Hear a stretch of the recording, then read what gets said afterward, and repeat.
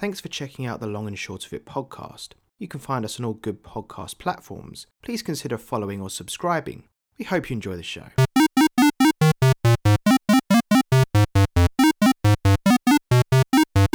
Hello and welcome to the Long and Short of It, the podcast where we discuss each of the games in the Metacritic Top 100 list. My name's Lawrence and I'm joined by... I'm Dan. Good day to you. Good day to you. Spicing it up a little bit, sprucing it up. Yeah. Thought we start with the same intro all the time, so why not throw some curveballs? Well, quite right. Are you well today? I am well. Are you well? I'm quite well. Quite well indeed. It's been well. What day are we on? We're on Wednesday, aren't we? Yes. We're on Wednesday. We're not used to recording on a Wednesday. Left it a bit late this week, but alas, we've got quite a good game to talk about today, I feel, which kind of gives away our thoughts on it immediately. However, this week we're going to be talking about Metal Gear Solid. Now, this is probably one of the most well-known game franchises in the world, I'd say.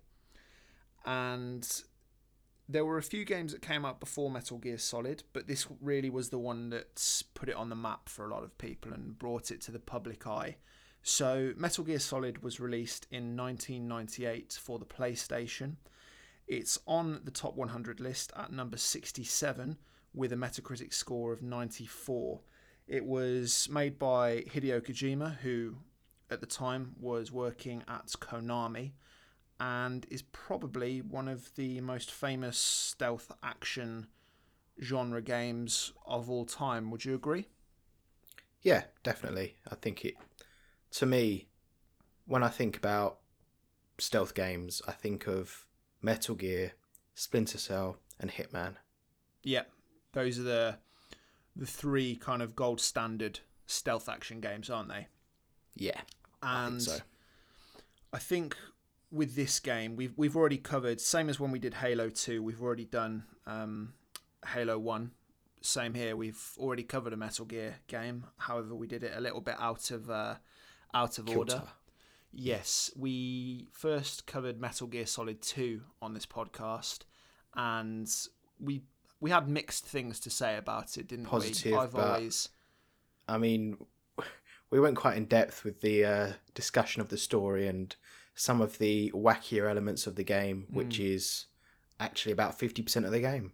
Yeah, I've always held a very strong opinion on Metal Gear 2, and Metal Gear Solid 2. Metal Gear 2 is a completely different game entirely. Indeed.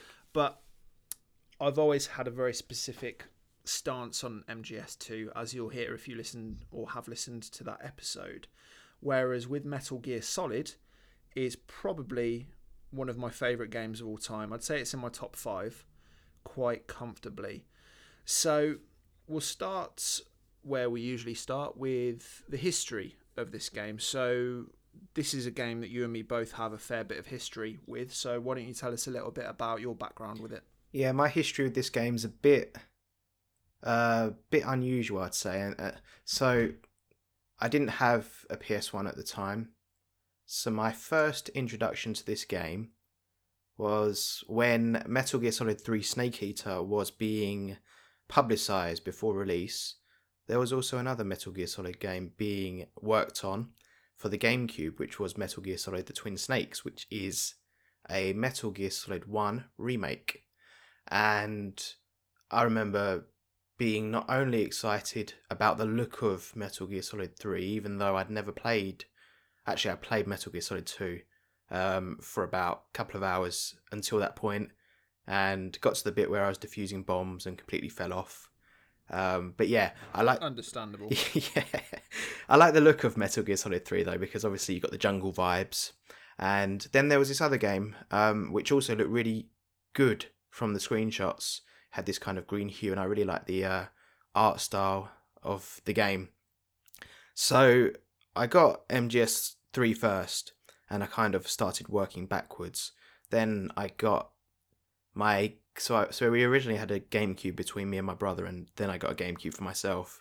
And this was one of the first games that I got for it, Metal Gear Solid: The Twin Snakes. And I love Twin Snakes. I think it's quite an overlooked game, and I have been back and played the original MGS1, but I do prefer the Twin Snakes. So yeah, that kind of I've completed this game 5 or 6 times. This probably at least 5 times. So yeah, a lot of history playing this game. I know the story well, and I believe you do also. Yeah, this is probably not one of my earliest video game memories playing this game, which probably shouldn't be because it's quite a mature game. But I when I was a lot younger, I used to spend my weekends with my dad because my parents got divorced when I was quite young. And I remember walking back from somewhere when I was probably about 10 or 11 maybe. And I don't know if you listen out, I know you'll remember them, Dan. The old PlayStation magazines that you used to be able to get, and you'd get demo discs. Yeah. Included PSX or something what it yeah, called? I've still got a huge amount of those magazines. I'm looking at them right now. They're in the corner of the room. And Was it PSM? I've still got yeah, I think it was PSX, but there are a few different magazines. But I've still got the Metal Gear Solid edition from '98. And I remember my dad saying, "Oh, I've got this cool new demo that you might quite like," and he was telling me all about it, and I was getting really excited. And we got back to his flat, and we played the demo on the demo disc. Would you have been younger than that? Because it came out in '98, didn't it? Yeah, maybe he got hold of the demo a couple of years afterwards. Right. Okay. Because I don't think I would have been 7 or 8 at the time of playing it. I think I would have been too young, and I don't think I would have remembered it as clearly. But anyone, a bit of a tangent, anyone that's of a certain age, i.e. around the same kind of age as me and Dan, anyone that was born kind of late 80s to the mid 90s, I recommend you go on YouTube and give a search to the old PlayStation demo disc soundtrack, because listening to that, it's it takes you down memory lane. It's a real nostalgia trip. But anyway, played the demo. I struggled with it because I was a child and this is a game for adults. And it was only the section of the dock at the start, and then when you go up to the helipad and crawl through the ventilation duct, that's all that's included in the demo. And I remember playing it and getting a little bit hooked. And ever since then, I just loved it. And to be quite honest, I was always pretty bad at games when I was a child, and I don't think that's really changed much into my 20s. But I remember getting horrifically stuck with this game. And my least favourite boss battle of probably the entire series is the Vulcan Raven fight, but the first one when he's in the M1 tank. Oh yeah. Because I just couldn't do it. And I don't know if you were the same when you played games as a child. There'd be bits that you get stuck on that weren't really that difficult, but you'd work it up in your head that it was just an impossible task, and it would get to a point where I'd be scared of doing it. And I had that issue with the Vulcan Raven fight when I was younger, until obviously I did manage in the end. At the age of 28. At the age of so this happened 2 days ago. This is last week. Defeated Vulcan Raven. But yeah, and we kind of went into it a little bit when we discussed MGS2, that we both hold the series quite close to our hearts. There have been some bad games in the series. Yeah. And we'll get to them because MGS 1 to 5 are on this list. So yeah, I think out of all the games that we've talked about so far, and I think this is game 33, 34 maybe that we've covered. Out of all those 34 games, this is probably the highest on my personal list that we've talked about, I think. And you know that there'll be other games that crop up here and there that I also hold quite dear to my heart, but this one really does have a special place. And there's just something about this game.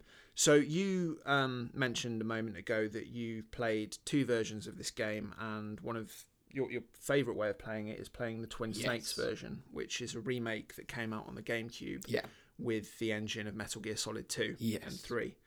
So obviously MGS1, as I said, was released in 1998, and it's got a very particular look about it. And the remake Twin Snakes basically just updated it all. It was running on a smoother engine, it was running on next gen hardware, and it looks a lot smoother. There are things about the Twin Snakes that I'm a little bit not too sure about, but I've only ever played a bit of it. But you played that version for this podcast, didn't you? Yeah, so that's the version I've completed multiple times. It's kind of like the engines between MGS2 and MGS3. I'd say the quality is between it. It looks better than MGS2, but it doesn't quite have the detail that MGS3 has. But it looks very, very smooth, and I know that some people aren't a fan of.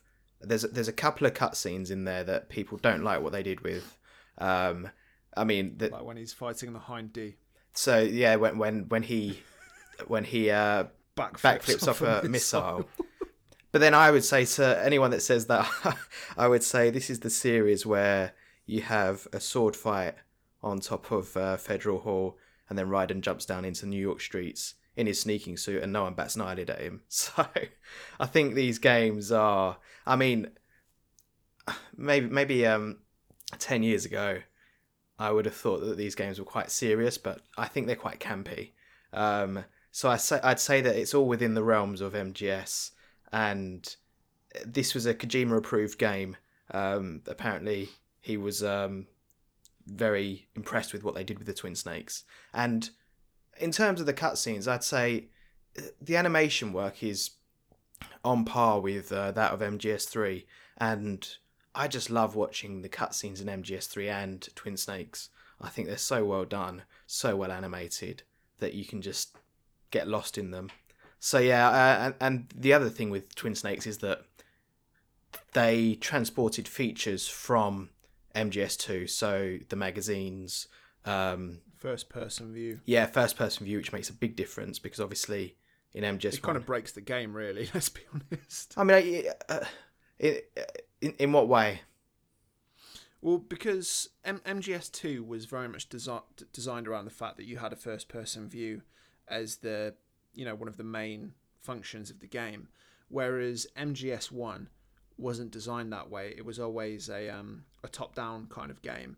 And one section comes to mind straight away is when you're going towards the control room in the Metal Gear hangar, and you're running along, and in the PS1 version, which is the version I played for this episode, there's a guard right at the bottom that you don't see, whereas with the Twin Snakes, you just can first person, like, oh, there's someone there, and bang. And I say it breaks the game. Maybe that's unfair, but I think there are a lot of things that have been added to this game that changes the DNA of it slightly.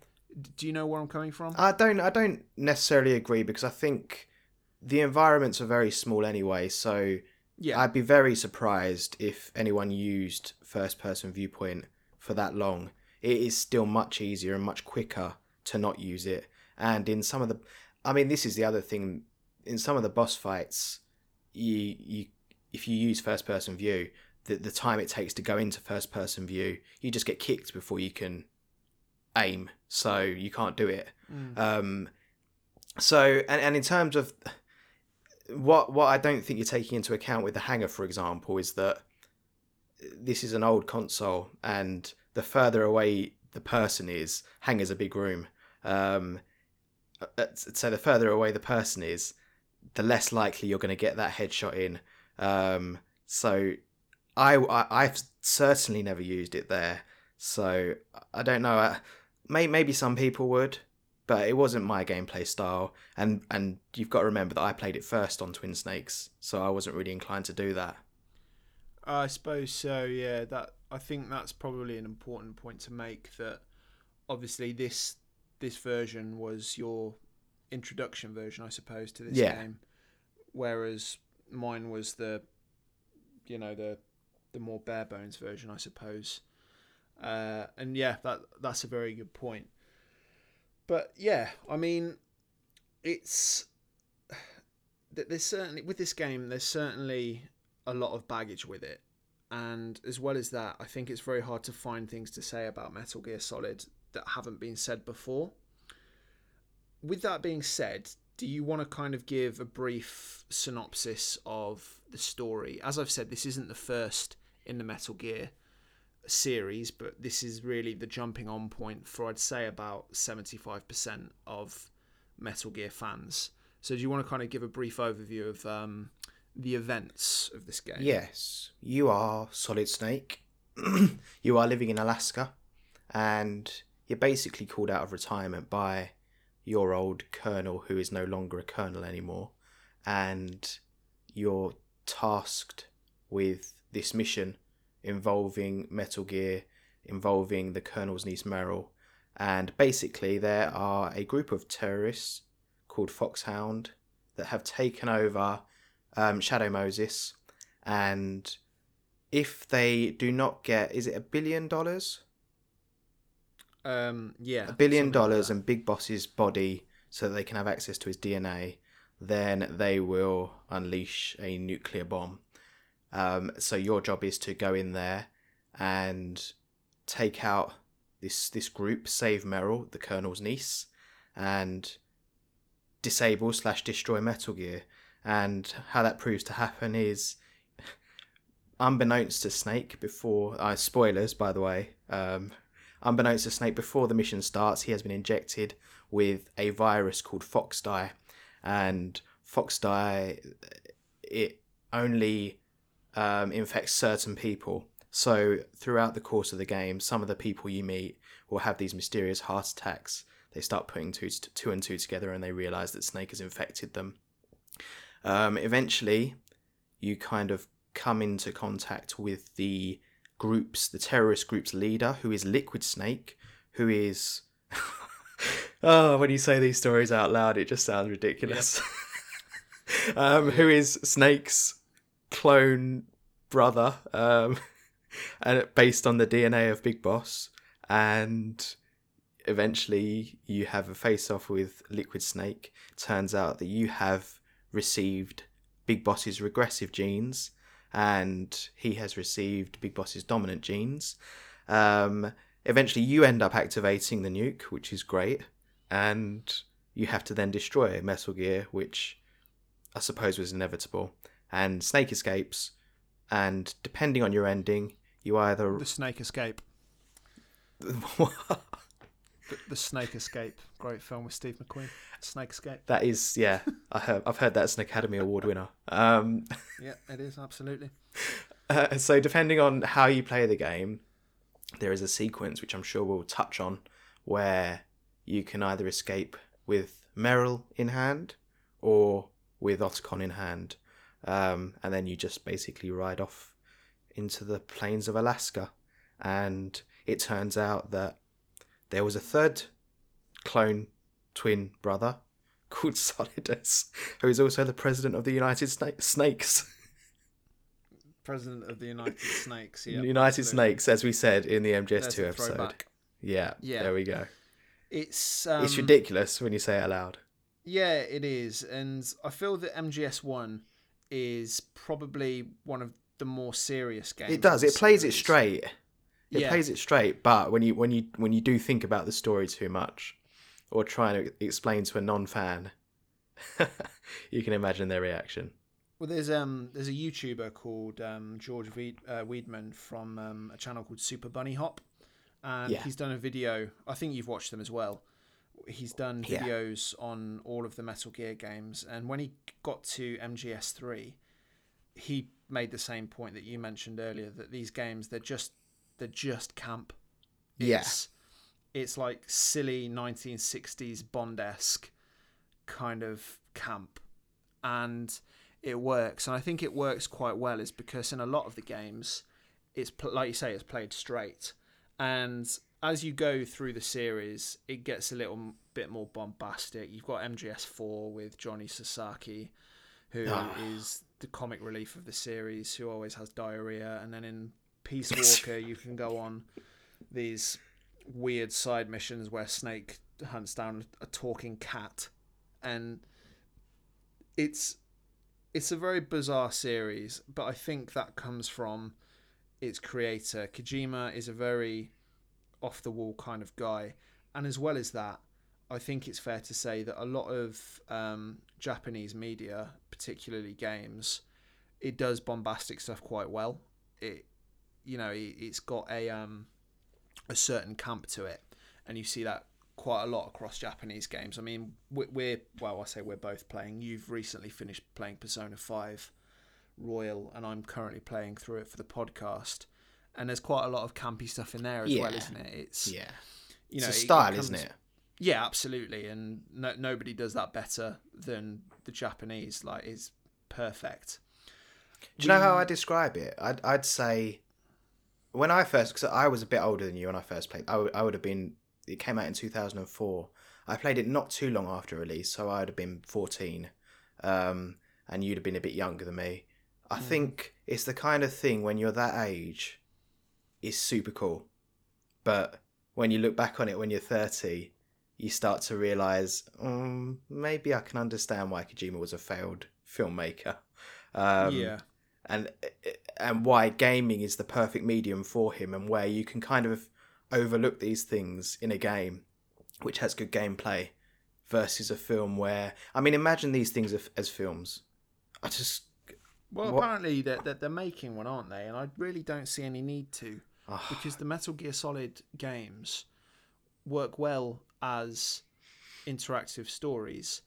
Like all of the cutscenes for MGS1, you can watch that on YouTube without any of the gameplay, and you can watch it as a film. It's great, as long as you don't take it too seriously. And it's one of those things that it just feels like it's being made because it'll make money. Same as what is it? James Caan was in The Godfather. Yeah, was saying about The Godfather Part 3. When you're making a sequel, or you're making a piece of media attached to the original story 15, 20 years later, you're not doing it to increase the the landscape of the media. You're doing it to make money. Yeah, I agree. It's a shame to see stuff like that, and you could say the exact same thing about Metal Gear Solid Survive, or Metal Gear Survive, or whatever it was called, that Konami pumped out after they binned off Kojima. It's a shame, but we haven't yet touched on a lot of the stuff that this game brought to the table. Now, obviously, the version that you first played in 2004, the Twin Snakes, by that point, a lot of the stuff that this game did was not industry standard, but it wasn't as whoa, this is insane. I mean, a lot of the stealth elements have been done better by Splinter Cell by that point. Yeah. I think Splinter Cell is a better pure stealth game, but I think obviously it's got no real storyline. So if you want the storyline, you've got to come to Metal Gear. That's it. And there are a few really standout things that I can bring up with Metal Gear. The first is the voice acting. Yeah. I think really this was one of the first games that did voice acting and cutscenes to a point where it did feel like a film. In-game cutscenes as well. Yeah, absolutely. And some of the standouts, obviously, and we probably mentioned in the MGS2 episode, the racial stereotype of mailing, absolutely bad. But with those kind of something else that Twin Snakes fixed, thankfully. Yeah, with the same actress. Yeah, the racial stereotype. It's just bad because it's the same actress, but obviously that actress does not speak with that stereotype accent. Yeah. So they've just asked her to speak normally, and it sounds great in Twin Snakes. Well, there's a few standout performances in this game, I think. David Hayter. And yeah, obviously David Hayter. And I think that we'll talk a lot more about David Hayter when we get to talking about MGS5, because obviously there was the huge controversy with him being switched out for Kiefer Sutherland. But a couple more that really stand out in terms of the voice acting for the time is... I never know their names because I know a lot of them use pseudonyms. Please don't say Liquid Snake. No, I really like his voice, but it's very... It's the worst English accent. It's over the awful, top. But shocking. It's bad, but it's so... what's the word I'm looking for? It's just so recognisable. Like, it is. Dear brother. Like, you just know that that's Liquid Snake, and it's amazing. It's awful, but it's camp, isn't it? But the two that really do stand out for me are Psycho Mantis. Oh yeah, particularly great. when he loses his mask. Doug something is the person who plays him. Doug Stone. Yeah, maybe that's right. Yeah, it's Doug something. I think that's it. But yeah, Psycho Mantis, 100%, and also the actress that voices Sniper Wolf. Oh yeah, it's not an amazing accent, but what she does. She might be foreign. She might actually be foreign. I'm not sure. Well, what she does when you beat her for the second time and she's dying, and she talks about how Saladin, which is of course Big Boss, came to save her. It's really moving, and you didn't see those kind of cutscenes, or very rarely saw cutscenes and voice acting like that before Metal Gear Solid did it. And I think it's worth mentioning that some of the voice acting in this game has, I'd say it's been surpassed now, obviously, with so many years ahead, but it still really does stand out, 20 odd years later. I think other standouts are Naomi and Meryl. I think... what, do you not like them? No. I wonder... I can't remember. They might Meryl, have... actually, yeah. Yeah, I really like... and I like Naomi's as well. It's quite dry. And... Yeah, I suppose when she's talking about Grey Fox and when he came to save her from that village. Yeah. The whole story arc of Grey Fox. That's a better name. They should rename him for the film there. Grey Socks. Socks! Grey Fox's arc in this story is probably my favourite thing about this game. I really like his character, and I'm just gutted that there isn't more about him in the series other than important Metal Gear 1 and 2 I think he was in, wasn't he? Yeah. But yeah, another thing that really stands out in this game is obviously the fight with Psycho Mantis. Yeah. And I mean, anyone that hadn't played this game before and was playing it for the first time on the PS1, it kind of blows your mind a little bit that the game was designed in such a way that it would feel like Psycho Mantis was manipulating your console, and you were trying to put button inputs in and you weren't able to until the kernel calls you and says, try putting your controller into the second controller port. Yeah. And reading your memory cards, like, oh, you like to play Castlevania, and a few different games for the Nintendo. And I think those are the small details that really make the Metal Gear games and Kojima games in general stand out. And another one is when you try and contact Meryl for the first time, and President Baker says, "Oh, I can't remember her codec number." It's on the back of the package. On the back of the CD case. So they said package in the GameCube version, and I think I've told this story in the MGS2 episode. I had no clue what they were talking about. Package could mean anything. So I thought, okay, and this wasn't a time where you could just look things up. No. I thought, have I missed something here? What's this package that they're referencing? So eventually my solution was, as we had to do back then, just going through every single codec number until I found Meryl. So that's what I did. Yeah. It's, stuff like that. It's so obvious now, but you look back then and you're just like, what? Crazy. But yeah, alas, it's a great game with some very interesting elements to it. And so on the GameCube, Psycho Mantis moves your controller with the rumble feature. He says put your controller flat down on any surface, and then obviously the rumble feature will move it. So that's cool as well. That's you've got that on the PS1 as well, so long as you're using an analog controller, because obviously this game came out at a time when not everyone had the analogs. Yeah. You still had just the the one with the D-pad and the buttons on, which I've still got one of those controllers. I love it, not to use, but just for nostalgia.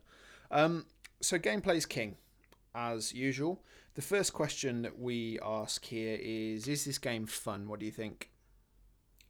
I mean, this is the part where I think Twin Snakes differs most from the original. I mean, you've just got more options. Yeah. So you can now hold people up. You can drag bodies. You can put them in lockers. So if you enjoyed MGS2, you're going to enjoy Twin Snakes, and I really enjoy it. I think it's a lot of fun, and I finished that playthrough thinking I want to go through and play through again and do another dog tag run, which I've done before, and yeah, so I really enjoyed it, and the boss fights as well. There's a lot of variety here. And then there's a section where you're rappelling down the side of one of the towers. The communication tower. Yeah. So, yeah, I think it's a lot of fun to play. I suppose there's a caveat there. And there's the caveat which you've mentioned a few times, which is your friend played the game, who's never played the game before, and went back and played the PS1 version and really struggled with it. So you got to consider that even if you're playing Twin Snakes, it's still a game from 2004. That's still 16, 17 years ago now. Yeah. So I think if you go back with the right mindset, you'll have fun with this. But don't necessarily expect all the mods and cons of modern games. Yeah, I'd agree. I find this game incredibly fun because I know everything about it. There isn't too much about Metal Gear Solid that I miss because I played it so many times. I've researched it so much. It's just one of those games that's ingrained in my head. But for someone new, like we just mentioned with James, friend of the podcast, if you're listening, good day. It's one of those things that if you don't know a lot about this game or you've not played it before or, all of those different elements, you might struggle with it because like you said, this is an old game, and particularly if you're playing the PS1 version, because you can't play it anywhere else really. And you and me were talking about this the other day. The only places that you can play it are on the PS1, the PSX, which is even older than the PS1, I think, or I don't know too much about the PSX. I thought the PSX was a bit newer. Oh no, the PS1 was so original was the PlayStation, wasn't it? It was just called PlayStation. The PS1 was the slimline version. PSX, what was that? I don't know. I think it was a Japanese console. Right. But I think that was one of the main consoles it came out on. But you can only play this on PlayStation or PS1 or the PSX, or if you PS2. get on the PS2 backwards compatibility, or if on the PS3 you get the Metal Gear Solid Legacy Collection new. And there's a code to download or Metal Gear Solid 1 for the PS3. You can put, if you've got the older PS3, you can put the disc. Oh no, even the newer ones, all PS3s, you can just put the PS1 disc in, and it'll play. Yep. And if you absolutely hate yourself, you can also play it on the Vita. And what was your experience like playing it on the Vita? I played it for about 5 minutes before turning it off because I died 2 times in the first screen. It's not very intuitive with the controls. Don't play this game on the Vita is my advice. But yeah, what's your favourite thing to do on this game? That is so I know where it is. So I said to you, I know that you're not as big a fan of these, and maybe it's the GameCube that makes them a bit more enjoyable. And that's the sniper battles. I really like the sniper battles, and I love the sniper battle with the end as well in MGS3. I like that battle. Yeah, so I'm a big fan of sniper battles in game. I'm a big fan of the sniper games as well. And this is kind of the fundamentals are here in MGS. You can use the panzetazimine, or whatever it is, to steal your aim, and you've got either a tranquilizer rifle or proper sniper rifle. In the Twin Snakes version. Yes. And you can take out Sniper Wolf, and yeah, especially the one in the field. I think that's a lot of fun. Yeah, the one in the, I don't know what you call that area. But the first fight with Sniper Wolf I don't like because there's just no cover and you've got to get in a very specific position. Yeah. But yeah, I'm not a huge fan of the sniper fights, but I can understand why you would enjoy them, I think. Yeah, I just like the idea is, I mean, sometimes in the boss battles you get overrun. I mean, Psycho Mantis, I really like some of the conceptual stuff behind it, but the actual fight, especially on the GameCube, where you're constantly switching controller ports because you've got 4 controller ports on the GameCube, it gets a bit annoying. But yeah, I really like that fight because it's quite slow paced and you can be a bit patient with it. And you like the Vulcan Raven fight too, don't you? The second. Yeah, I mean, I'm not bothered about the fights with Vulcan Raven, but I really like the character. I think the character's brilliant. I think it's. I mean, we'll get to this later because we've got a bit of a discussion about bosses. Yeah. So I'll save that for then. Sure. I mean, for myself, I think my favourite thing in this game is to mess with the guards because there were just so many things that were put into this game, again, that hadn't really been done before, where if you knock on a wall that's nearby to a guard, they'll say, "Huh, what was that noise?" And they'll come and... hey, shut up in there, will you? Johnny Sasaki, your favourite character. But yeah, you can get them away from their routine and their guard posts, and then if you run around it's a shame these things only crop up a few times in the game, like with the snow, with the footprints, that if you run in an area where a guard is and you leave snow footprints, they'll say, whose footprints are these? And they'll investigate, and that only happens like once in the game, sadly. And you know, what's in the cardboard box? What's in the box? What's in the box? You know, it's... I think stuff like that, it's just the small details. Yeah. I really love that about the Metal Gear franchise, and particularly with this game, because it was just so... And then with C4, you can lay C4 and do the old domino effect. You can. And also plant one on their backs as well, the guards. It's... yeah. Basically, it's a game that encourages you to try things out. And more often than not, it will pay off. Yeah, absolutely. It's a fun time, and there's a lot about this game to like. So, the question of the week, you came up with this week's question, which is talking about the... you mentioned the Foxhound unit, which is each Metal Gear Solid game has a group of antagonists. So in Metal Gear Solid 1, you've got the Foxhound unit. Metal Gear Solid 2, it's the Sons of Liberty. MGS3, it's the... What were they called? They had a different name as well, didn't they? The Sons of Liberty? Yeah. They had... There was a name for Fat Man, Vamp, and Fortune. I can't remember. And Peter Stillman. Yeah, that's it. Dead Cell. So yeah, MGS2, you've got Dead Cell. You've got the group in MGS3, it's based on emotions, isn't it? I can't remember the name of their group either. Yeah, I can't remember. No, nor me. They're not that memorable a bunch. No, and then MGS4, you've got the Beauty and the Beast unit. Yeah. So the question of the week is, out of those 4 games, because MGS5 doesn't really have the same kind of thing. It has those like zombie soldiers, doesn't it? But yeah, they suck. They weren't great. No. So out of those 4 games, which do you think is the best unit of antagonists, and why? So I suppose it's a question of which game has the best boss battles, but also which game has the best stories behind those bosses. Yeah. So I'm going to go in reverse order. I think... Actually, I'm going to put MGS3 last. Now, like I said, I love the battle with the end, but none of the characters really have that interesting backstories apart from the Sorrow.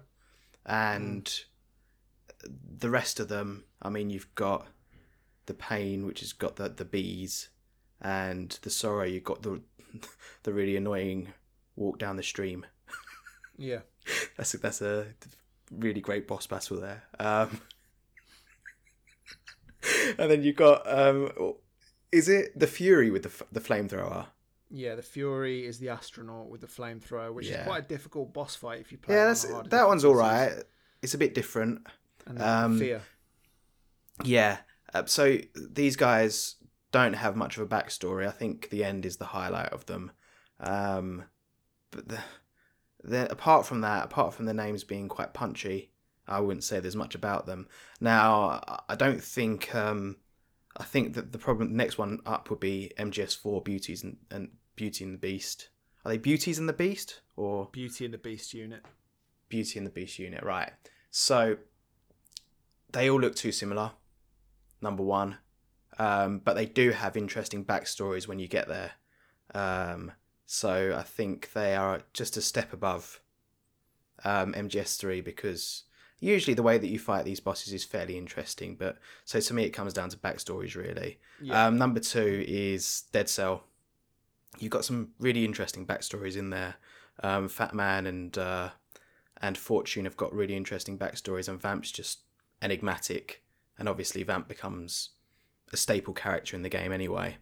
But for me, hands down, the winner is MGS1. You've got, with the exception of the dud that is Decoy Octopus, who's got a stupid name and dies of a heart attack in a non-boss battle. Yeah, apart from that, they're all great. Yeah, as you said, we've got Psycho Mantis, you've got Sniper with the sniper battles, Vulcan Raven, who is described as being giant and shaman, and I can attest is giant and shaman.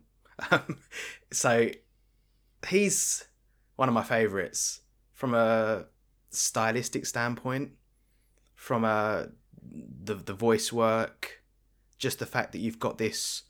I mean, I'm all for representation in games, and this is a character that's an Inuit and just this massive guy, and he's got an interesting story to tell, and the way that he interacts with Snake is really, really interesting, probably more interesting than any of the other characters in that game. And there's that moment in MGS2 where you've got the model of Vulcan Raven and the shadow on the wall, and it tries to lead you to think that you're going to be fighting Vulcan Raven again. And I would have been up for that. I would have wanted to fight him again. Yeah, so I think hands down the best group is MGS1. What do you think? Slightly different to your list. In fourth place, I'd put Dead Cell, just because there's just not much about MGS2 that I like that much. I think Fat Man, somewhat interesting backstory, but Laugh and grow fat. Laugh and grow fat. But he's just there for comic relief, it feels. Fortune, that is a life motto to live by. It is. Fortune, I just thought was very meh. Vamp is a standout, and I quite like Solidus Snake's character as president of the United Snakes of America. But I like how patient Solidus's character is. Yes. That he'll wait for you to have a long codec conversation on the roof of Federal Hall. He won't butt in. Yeah, no, he just lets you get on with that. But yeah, it's polite. I think Dead Cell from MGS2 are the weakest in my opinion. Then I'd probably say the unit from MGS3. There are some good boss fights in that game. The Fury is frustrating and difficult, and I think the fight with the End is always a standout. And obviously, if you decide to kill the End early on in the game, you end up fighting the Ocelot unit instead. And I quite like Ocelot's inclusion in the game. Obviously, he's not part of the unit itself, but he's there, and I kind of class him as part of that group. Same as in MGS1, he's not really a part of Foxhound itself. He's there in MGS2 as well, isn't he? So exactly, he's always there as a double, triple, quadruple agent, and it's all very confusing. But yeah, I'd put MGS3 in third place. In second place, I'd put MGS4. Now, I can never quite decide on which game I dislike more, MGS4 or MGS2. And I know that you quite like MGS4 for a few different reasons. I really strongly like aspects of 4, but then there are other aspects of 4 that I don't like. But overall, there's one plot strand that really keeps me coming back to it. Yeah.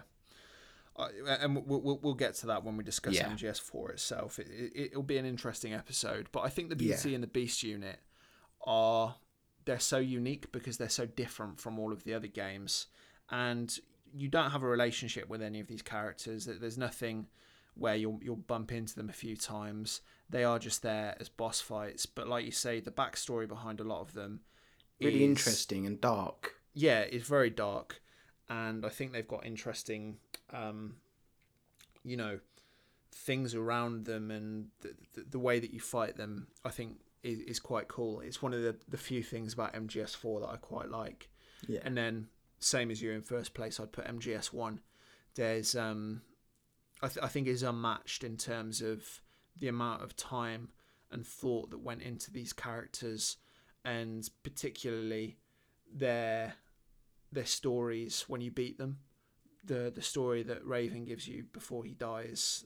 I mentioned earlier Sniper Wolf talking about how Big Boss saved her. Psycho Mantis talking about his childhood and his father. It's it's something quite special. And I mean, the biggest standout in that game for me in terms of antagonists is Grey Fox, as we said earlier, or Grey Socks.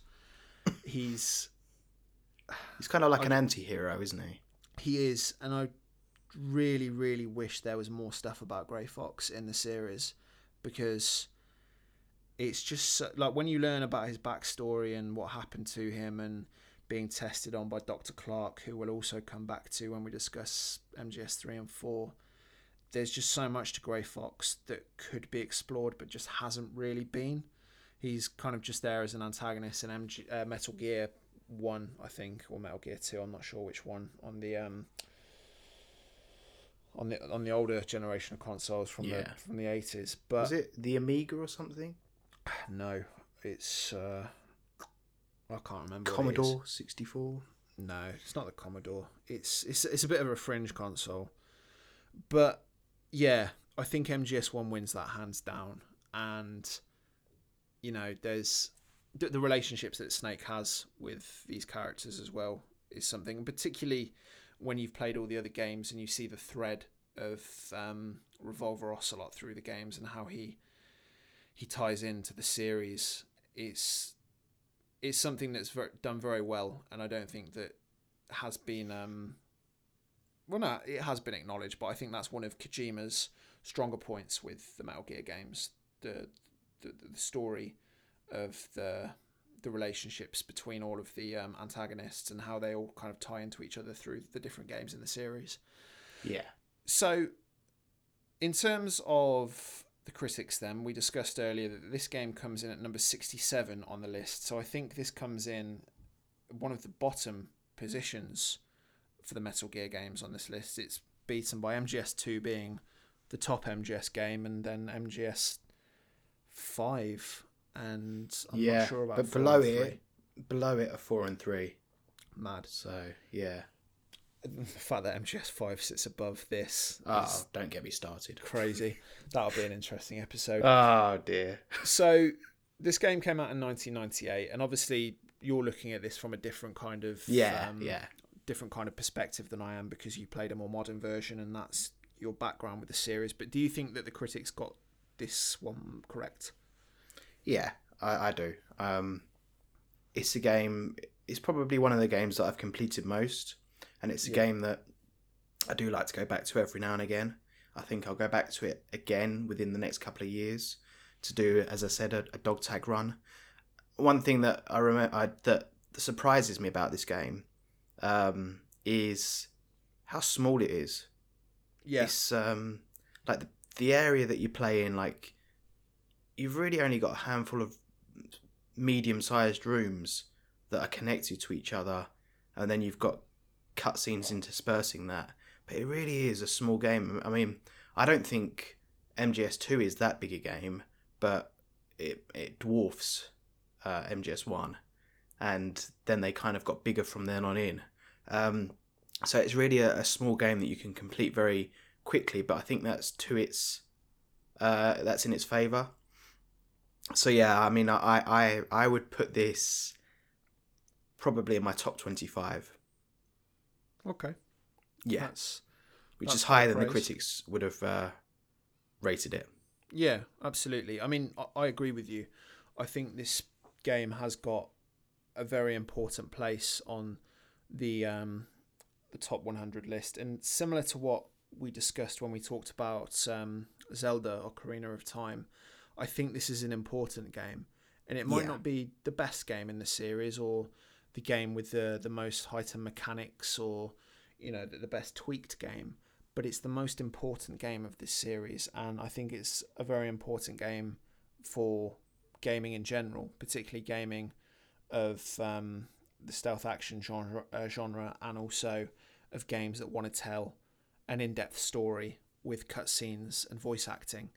It's really, really stand out in my opinion. And like I said earlier at the start of this episode, this game holds a very special place in my heart. And like I said, this is in my top 5. Probably it could even be in my top 3. I'd say, in fact, you know what? I'll go out and say this is my second favourite game of all time. Bold move. It is. And obviously, we all know what my number 1 is, and we'll get to that one day.